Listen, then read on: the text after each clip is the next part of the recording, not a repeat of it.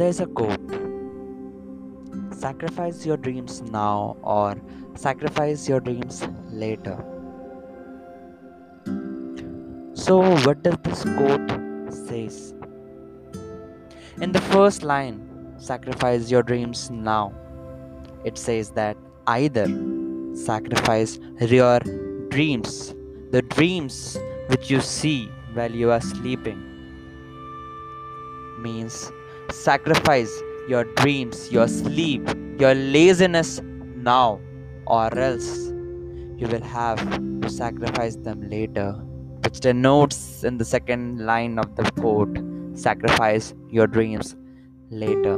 In this, the second line, the dreams represent our real dreams which we want to achieve, which we want to get in the coming future, for which we are working all day and night.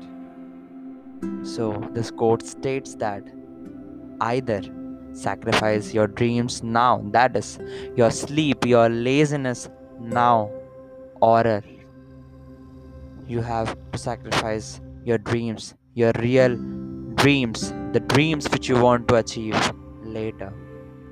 So, just get up and start working for your real dream and passion.